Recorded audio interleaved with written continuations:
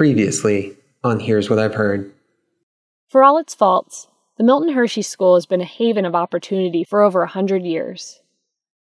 In 1929, Milton Hershey himself told the Brooklyn Eagle, quote, "Those boys must grow up with the feeling that they have a real home." I asked Jerry and Paul if they thought he succeeded. It's like Jerry said, it may not have been the best as far as a family life or anything like that. He never said the word but he doesn't have to. It's hanging in the air between us. This is radio though, so I'll say it for him. But if I could go back to being that age and knowing what I know now, I would not have left Milton Hershey.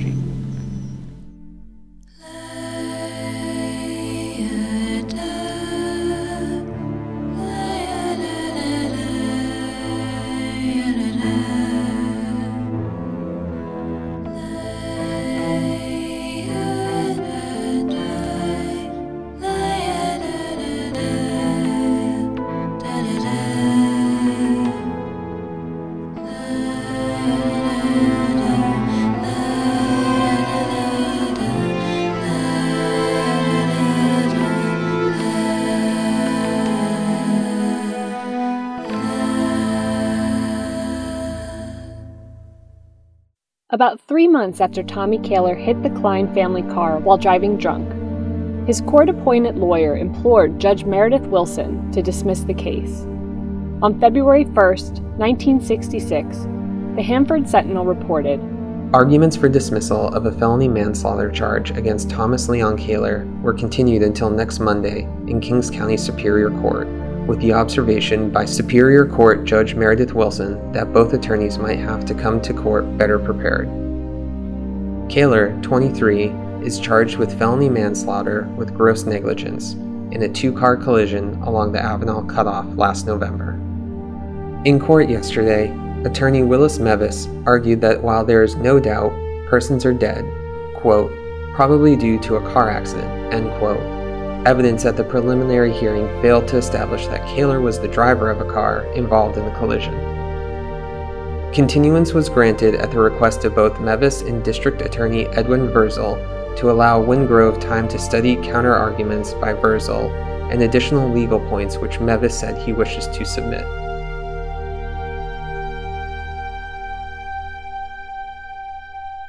Meanwhile, on the opposite side of the country, the two boys that Kaler orphaned were being ping-ponged between their family members, the subjects of an increasingly bitter custody battle. Jerry, my father and the older of the two brothers, was a quiet child. Your dad was not, he was very quiet, didn't speak loud, he, kind of on the shy side more, you know? Mm-hmm. Sounds like I said, totally opposite of his brother Paul. Paul was just outgoing, and they used to come to visit during the summer. I got them a couple times that they came up, and we had them for maybe 2 weeks in the summer sometimes when they were still with my mother when my mother and dad got them for vacation from Hershey. Mm-hmm. They would bring them up so that they could come and visit with Aunt Doris. That's Doris, Jerry and Paul's aunt. She says that Paul, the younger of the two, was a sensitive and kind child, albeit a bit of a troublemaker, a characterization he does not dispute himself. But before they were sent back to Pennsylvania, before Tommy Kaler sent their lives spiraling down a very different path, Paul and Jerry lived in California with their father, a handsome veteran, and their mother, a bright young woman who, before motherhood, once participated in the science fair and twirled a baton. And they had a baby sister, Robin, who smiled brightly and captivated the hearts of her extended family. Whether it's due to their age at the time or the injuries they sustained, we don't know. But Paul and Jerry don't remember much about this time. Before the accident, I only remember little things. Here's my dad, Jerry. Just from the pictures that I received from my uncle, I just remember that Christmas. I don't remember what Christmas it was, but I remember coming out and seeing all the gifts sitting around and being amazed about how many gifts we had. The photo he's referring to is another gift from Uncle Lloyd, Linda's brother. In it, Jerry and Paul are standing in front of a pile of wrapped gifts and 2 brand new, shiny red bicycles. Just like in every other photo of him around his age, my dad is giving the camera an obligatory smile. Uncle Paul is wiping the sleep from his eyes. Instead of a live Christmas tree, a small silver replica sits on a nearby table. I recently searched the photo for clues as to where it might have been taken, Lemoore or Avenel. I noticed a jumping PlayStation poking its way into the photo. You've probably seen them before. A circular contraption with a fabric seat hanging in the middle. Parents plop their baby's squishy little legs through the holes of the seat so they can bounce on their tiptoes and entertain themselves with whatever toys are on either side of the PlayStation. Both boys had long outgrown that sort of thing by that point, so I can only assume it belongs to Robin. So, there was my answer. She only lived to celebrate one Christmas, and it was in Avenel. That's all Jerry remembers from his life before the accident. I remember somebody taking a picture, like seeing me watching TV, and I just remember them kept taking pictures of my head. So, like, I was watching TV, and I just see people at the side taking pictures of the side of my head and stuff. So. Why do you think they were doing that? Because they wanted to show the scar. Oh. And apparently the scar ran all the way back at one point, but most of it's gone away. Mm-hmm. So. Paul also has a similar reminder of that night. I have a scar that goes up my forehead and back to about the center of the top of my head. Despite their matching scars, Jerry and Paul had very different experiences upon arriving in Pennsylvania. If you haven't listened to episode 5 yet, make sure you do. That's where we covered their time at the Milton Hershey School, a private boarding school for orphan boys. But to refresh your memory, Paul was often at odds with house parents, teachers, and administrators, and the school eventually separated the 2 boys. They split us up because they thought that my brother was going to be a bad influence on me, even though he was a year younger. They didn't want us together. He then got transferred several times after that. It was harder for me to see him. I would see him at recess every day at school, but then during the summer I wouldn't see him until we went on vacation together. It wasn't long, though, before Jerry stopped seeing Paul at their grandparents' house, too. And then my grandfather didn't want to take him anymore. So it was just me going to my grandparents' house. While the Milton Hershey School was responsible for the boys' food, clothing, lodging, and education, Jerry says their legal guardian was technically the bank that handled their trust. I just recalled how cold and callous is that I have a bank. But the thing was, it was the best thing. So someone would come up to us and say, so-and-so wants to take you. Generally, it was like, okay, I'm going on vacation, I'm going with grandma. Okay, so, but one time my Uncle Jim said, I want to take him. And the bank asked me, and I said, okay. And my Uncle Jim took us, and he didn't take 1 penny from the bank. He gave all the money to me. But it was a really safe thing to do because,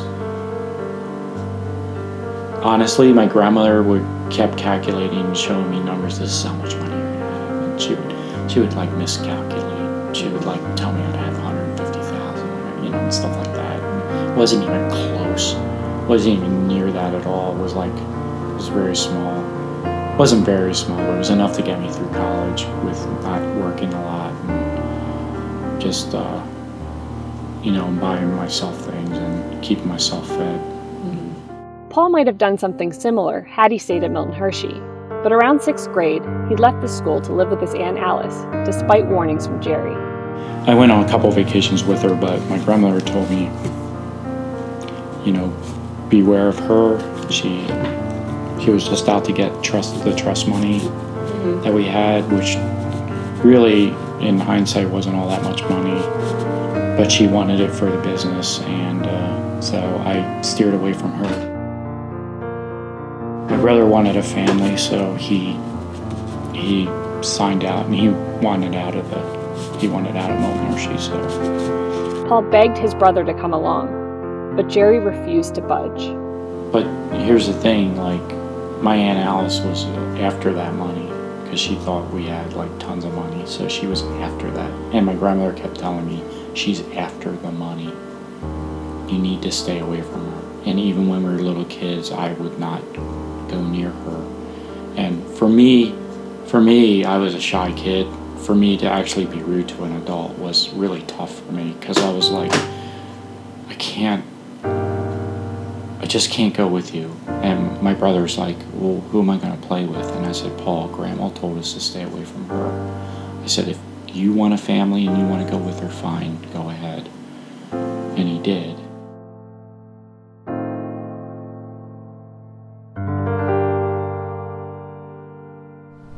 So, why did you decide to leave Milton Hershey? I wasn't given a choice. I was told for the good of Milton Hershey that I was a reprobate and bad influence on everybody else. And my Aunt Alice had agreed to take me in, and they gave me a choice, and I was too young and dumb, and she was all hugs and smiles and sweetness and light, and I fell for it. So I agreed, and that was the start of a miserable chapter in my life. But Alice and her husband John enrolled Paul in a public school, but soon put him to work at her family's trash pickup business on the weekends and during the summer. Fairly quickly, the relationship between Paul and his aunt and uncle began to unravel. Yeah, he never got along with Alice, but Alice isn't an easy person to get along with. They had about, I don't know, they eventually had 10 trash trucks, but at the time I don't recall how many they had, but they had a trash business and basically was taking Paul's money and putting it into their trash business mostly. They didn't really ever, I would always go over there and he'd be eating, withered up food and have bad clothes on and of course he became an outcast at school probably because he was wearing outdated clothes and stuff that was too short on him and all this other stuff, so. Paul says that while Alice and John were forcing him to work on the trash routes with no pay, they were also pocketing the money being sent from the trust every month. Just a heads up, the next few minutes contain descriptions of violence and abuse that may not be suitable for some listeners. I was basically paying them to be their slave. So, just tell me what you want about that. For the first, couple months, things were neat, things were great. I went to a new school. There were girls there. It's like, wow, girls exist. So that was good. But then her husband, John, had a trash truck company. And after the first couple months of living there, I was then every weekend on the back of a trash truck working. I was never paid. I was never given an allowance. and they got a crap load of money for me every month. And I remember any time John thought I was lying about anything, I got a beating. And it was with anything he could get a hold of. There were several beatings with broomsticks. The worst beating I ever got was I went to school the next day, and they actually made me spend the day at the nurse's station because he had cut the fiberglass flagpole off a bicycle, and I had 2-inch tall welts from the top of my calves to the back of my neck, to the base of my neck. I was just one big layer upon layer of welts standing that far off the back. And of course, nothing happened. Yeah, I remember asking them, what happens to, since I work every weekend on the back of a trash truck, that you're not paying somebody, what happens to the money that they're getting for keeping me? And their answer was it goes into a fund or into an account, and it's yours when you turn 18. When you leave the house, it's yours. That, of course, was a lie. I remember Alice used to come up with excuses to walk into the bathroom when I was taking a bath.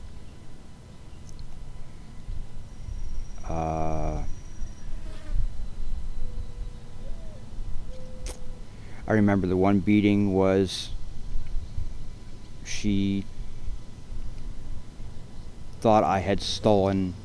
She was a Avon representative, and the one beating was that she thought I had stolen a whole bunch of makeup, which I couldn't understand why, but evidently either she figured I was wearing it or selling it in school. I don't know which.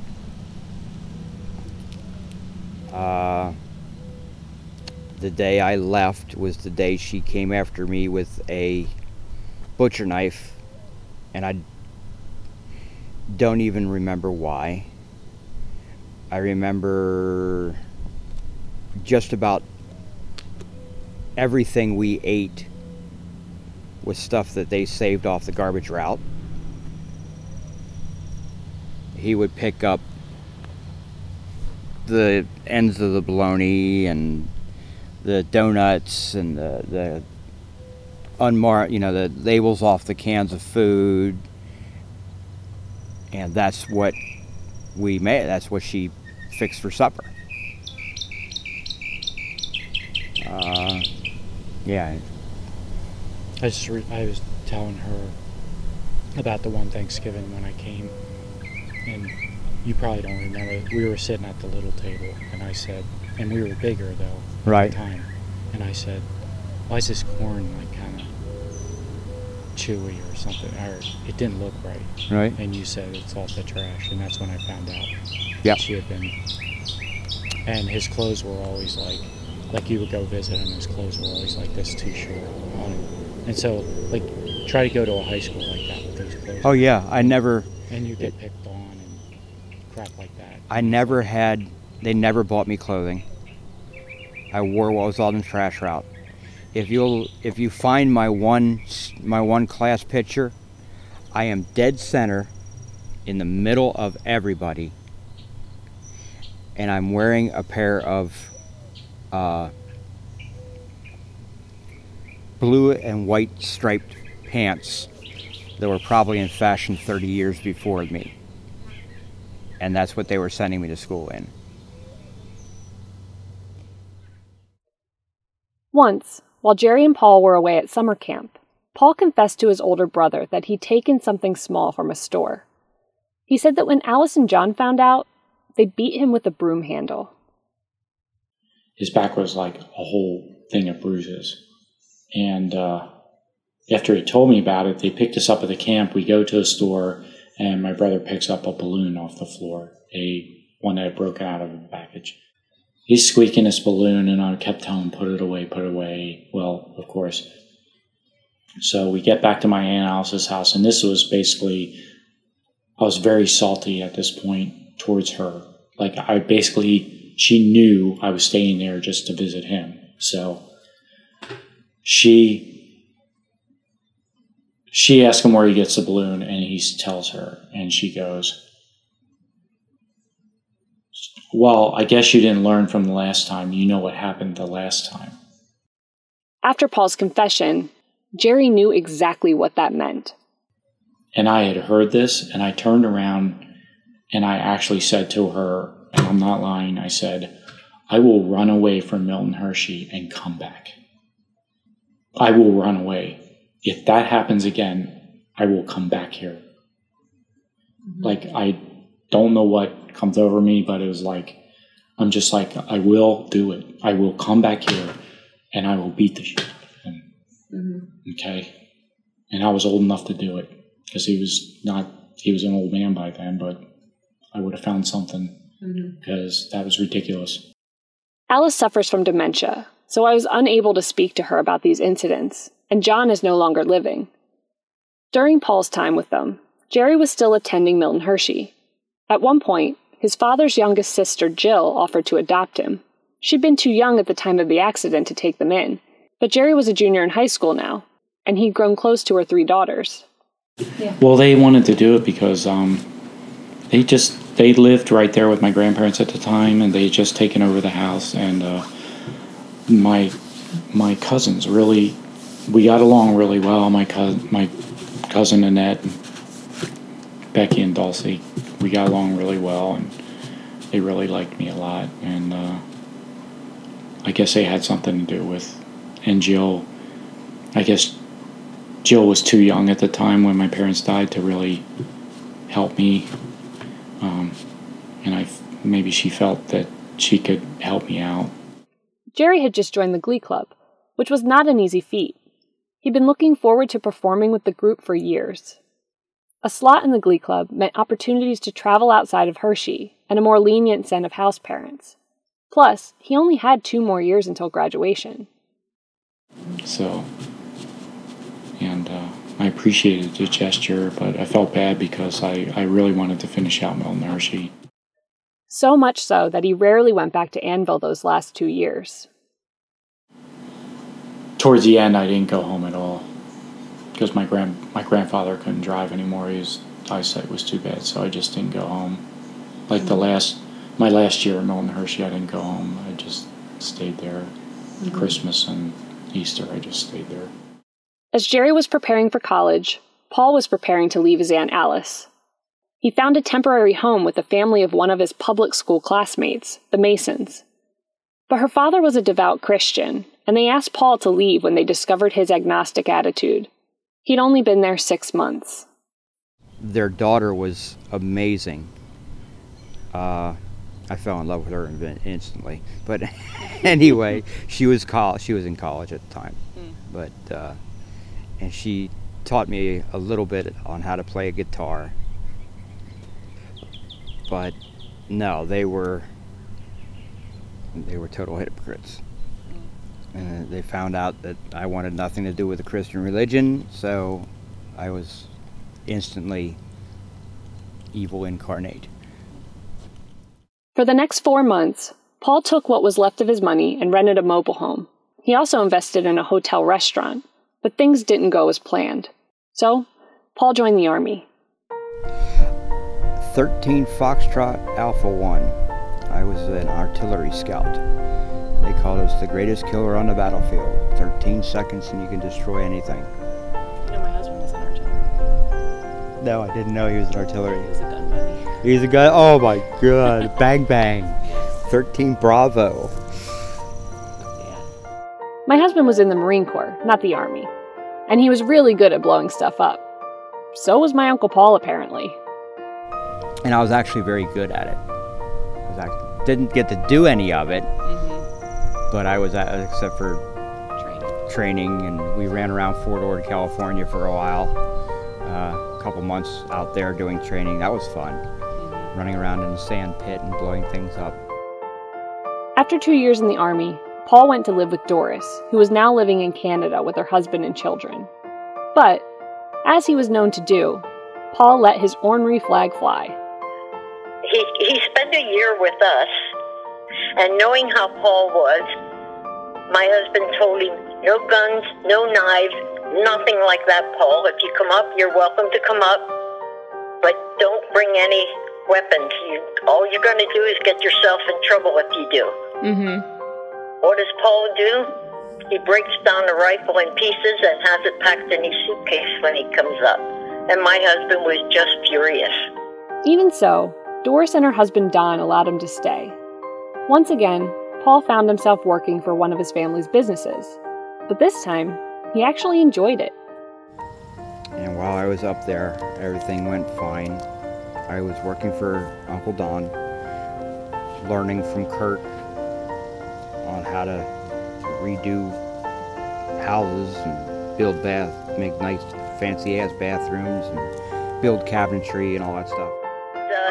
Paul stayed, and he stayed with us, and he worked with my husband and my sons in contracting. And he was thrilled when he worked. They did a job for a French lady. Her name was Monique something. I can't remember the last name, but Monique thought he was just so cute and kept calling him her petite chou. He came back, he wanted to know what a petite chou was. Oh my gosh. I told him what it was, a little cabbage. he was just enamored, by her, paying so much attention to him. He's a nice-looking boy, very handsome, very, very much looking like his dad. And I learned a lot. And to the point where I actually went and applied for Canadian citizenship. And they told me, well, you go home and we'll get in touch with you. And I said, no problem. And they said, no, you go home, back to the States, which is why I had to leave Canada. Paul never returned to Canada. Instead, he continued to search for his place in the world, trying his hand at different business ventures, before finally settling on a career in welding.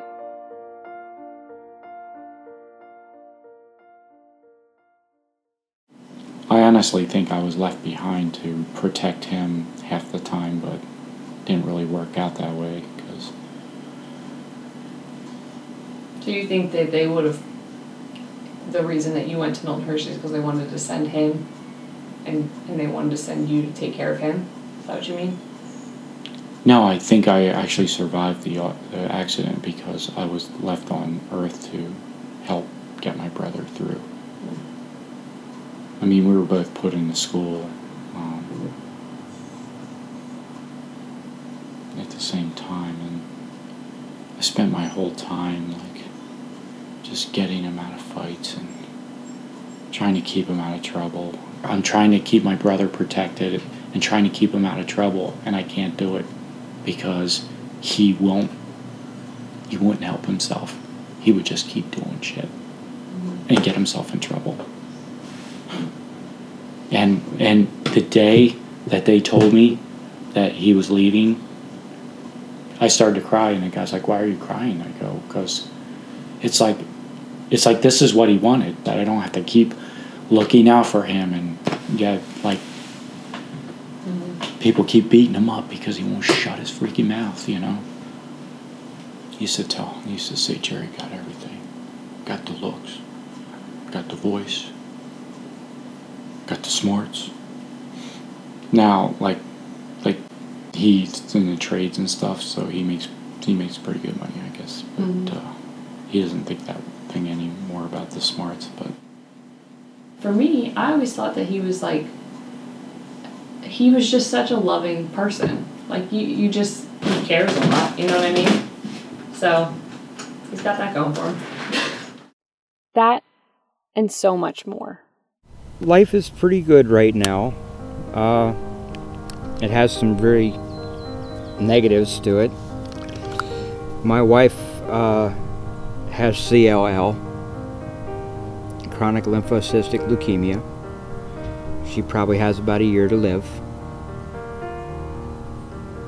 We have a nice little 9-acre farm where we are one of the only 2 registered breeders of Idaho pasture pigs in Pennsylvania.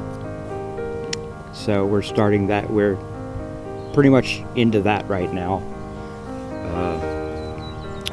Breeding our hogs and selling the piglets, and raising some for meat. We have a whole bunch of chickens. We have black Australorps.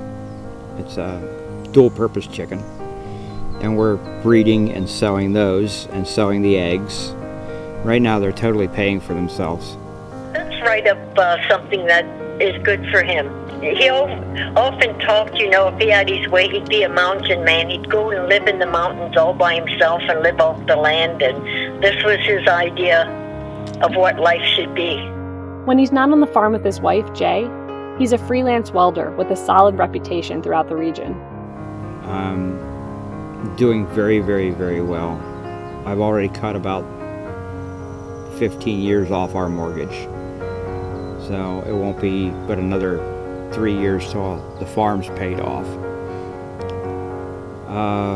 For someone who barely graduated, I'm doing very well.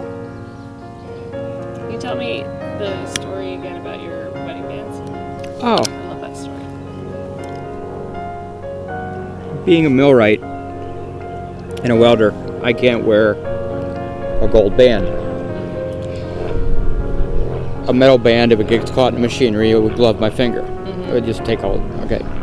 And welding, if you arc out on a welding band, it'll literally melt the band into your finger. So I asked her to make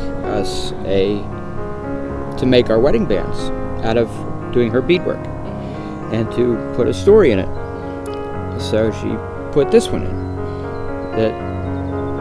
It starts off at a dark spot with her life going one way and my life going the other way with the blue arrows to where our lives meet.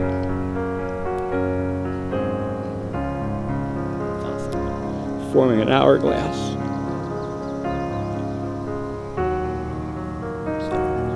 And as for my dad, he finished college and started a long career in management. Well, my whole life was based on my father loved education. He graduated from high school. He got his GED or whatever, but he was all about education. So when I heard that, I was like, I gotta go to college. You know what I mean? I gotta go to college. I gotta get an education. So that was my drive to do that. So no, there wasn't anything else in my brain that I wanted to do.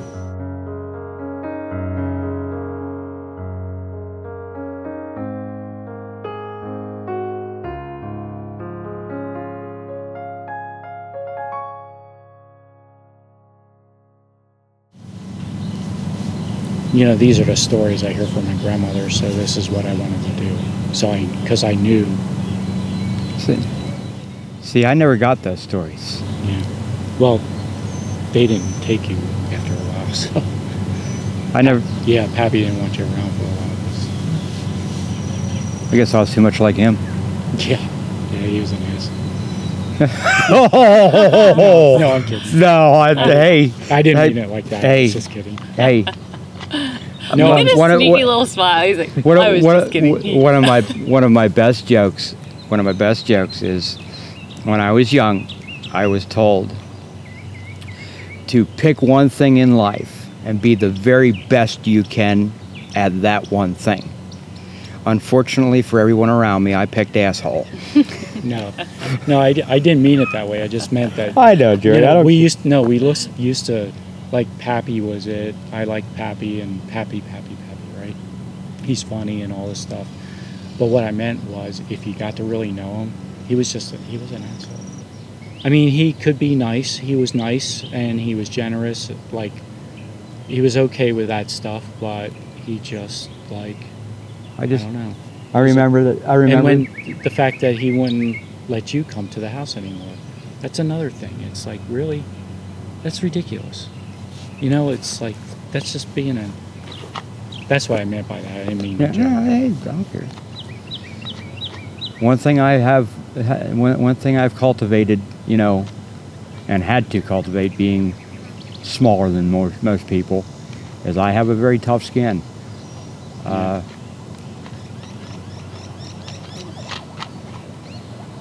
So, and I obviously didn't take it negative anyway. Well, no, I didn't mean it as a joke. I know you didn't. So. No, seriously, I didn't. I know. I just wanted to know. You. I know. Well, I just wanted to No, say, I haven't seen you in years. I might as well piss you off. Yeah. Yeah. It has been years since the brothers have seen each other. Although they live just a few hours apart, Jerry and Paul are happy keeping to themselves. Well, the Kleins are like that. Like, honestly, like the Kleins are like that. They just don't go. They just don't visit each other. Mm-hmm. We don't talk about stuff.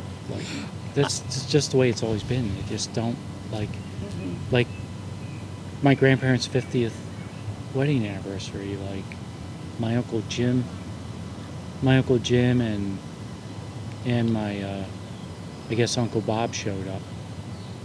They sat there and they brought a cake, I guess, or Doris, I guess, was there. I don't remember. See, I didn't. They brought a cake, but that was it. It was like in the kitchen, just sitting there, and they're like, "Oh, okay," and we'll have cake, and that was it.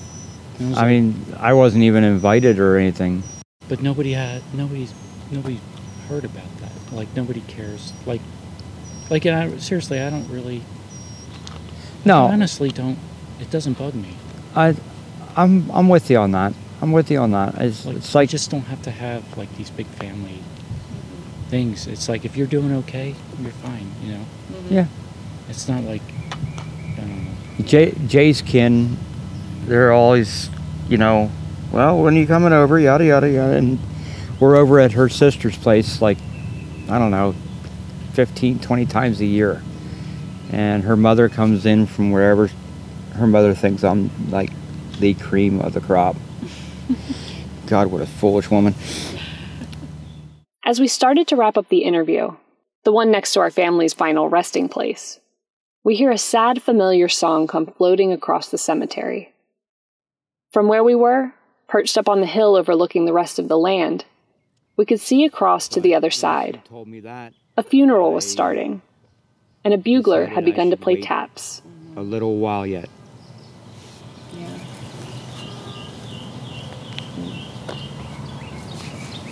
The three of us instinctively fell silent and stood.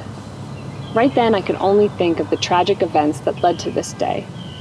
To this moment, where my father and uncle stood solemnly together next to the graves of their parents and baby sister.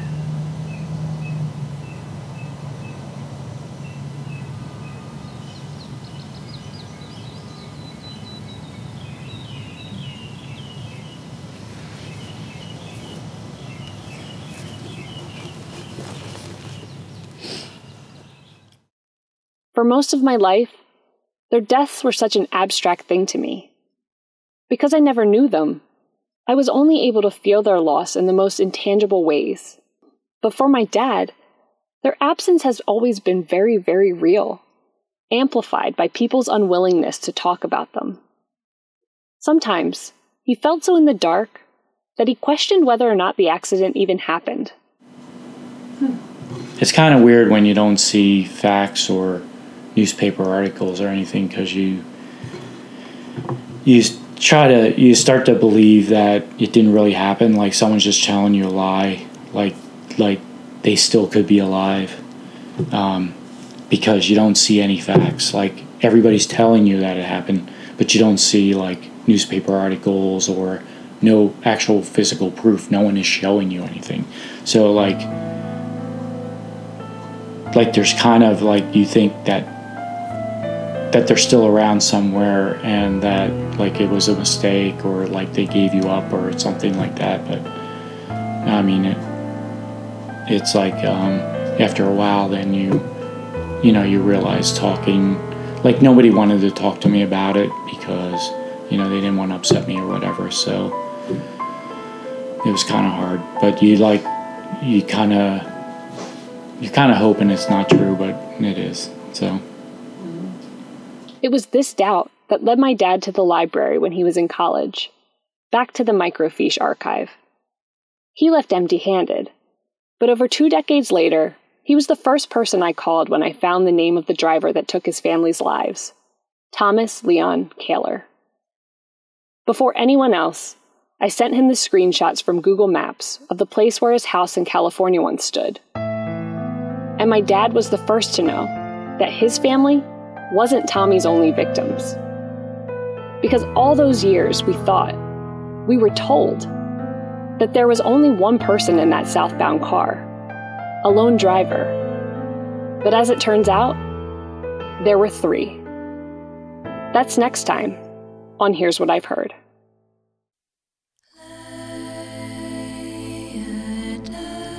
Here's What I've Heard is produced by Courtney Aboud and Craig Brown. Musical direction was provided by Julia Cannon, featuring Bobby Steinfeld on piano. Big thanks to our patrons. To be a patron and gain access to exclusive content, including a look at Jerry's time in the Glee Club and Paul's retelling of a reunion he will never, ever forget, visit patreon.com/Here's What I've Heard. That's patreon.com/Here's What I've Heard. Or visit here'swhatI'veheard.com and choose Donate from the menu.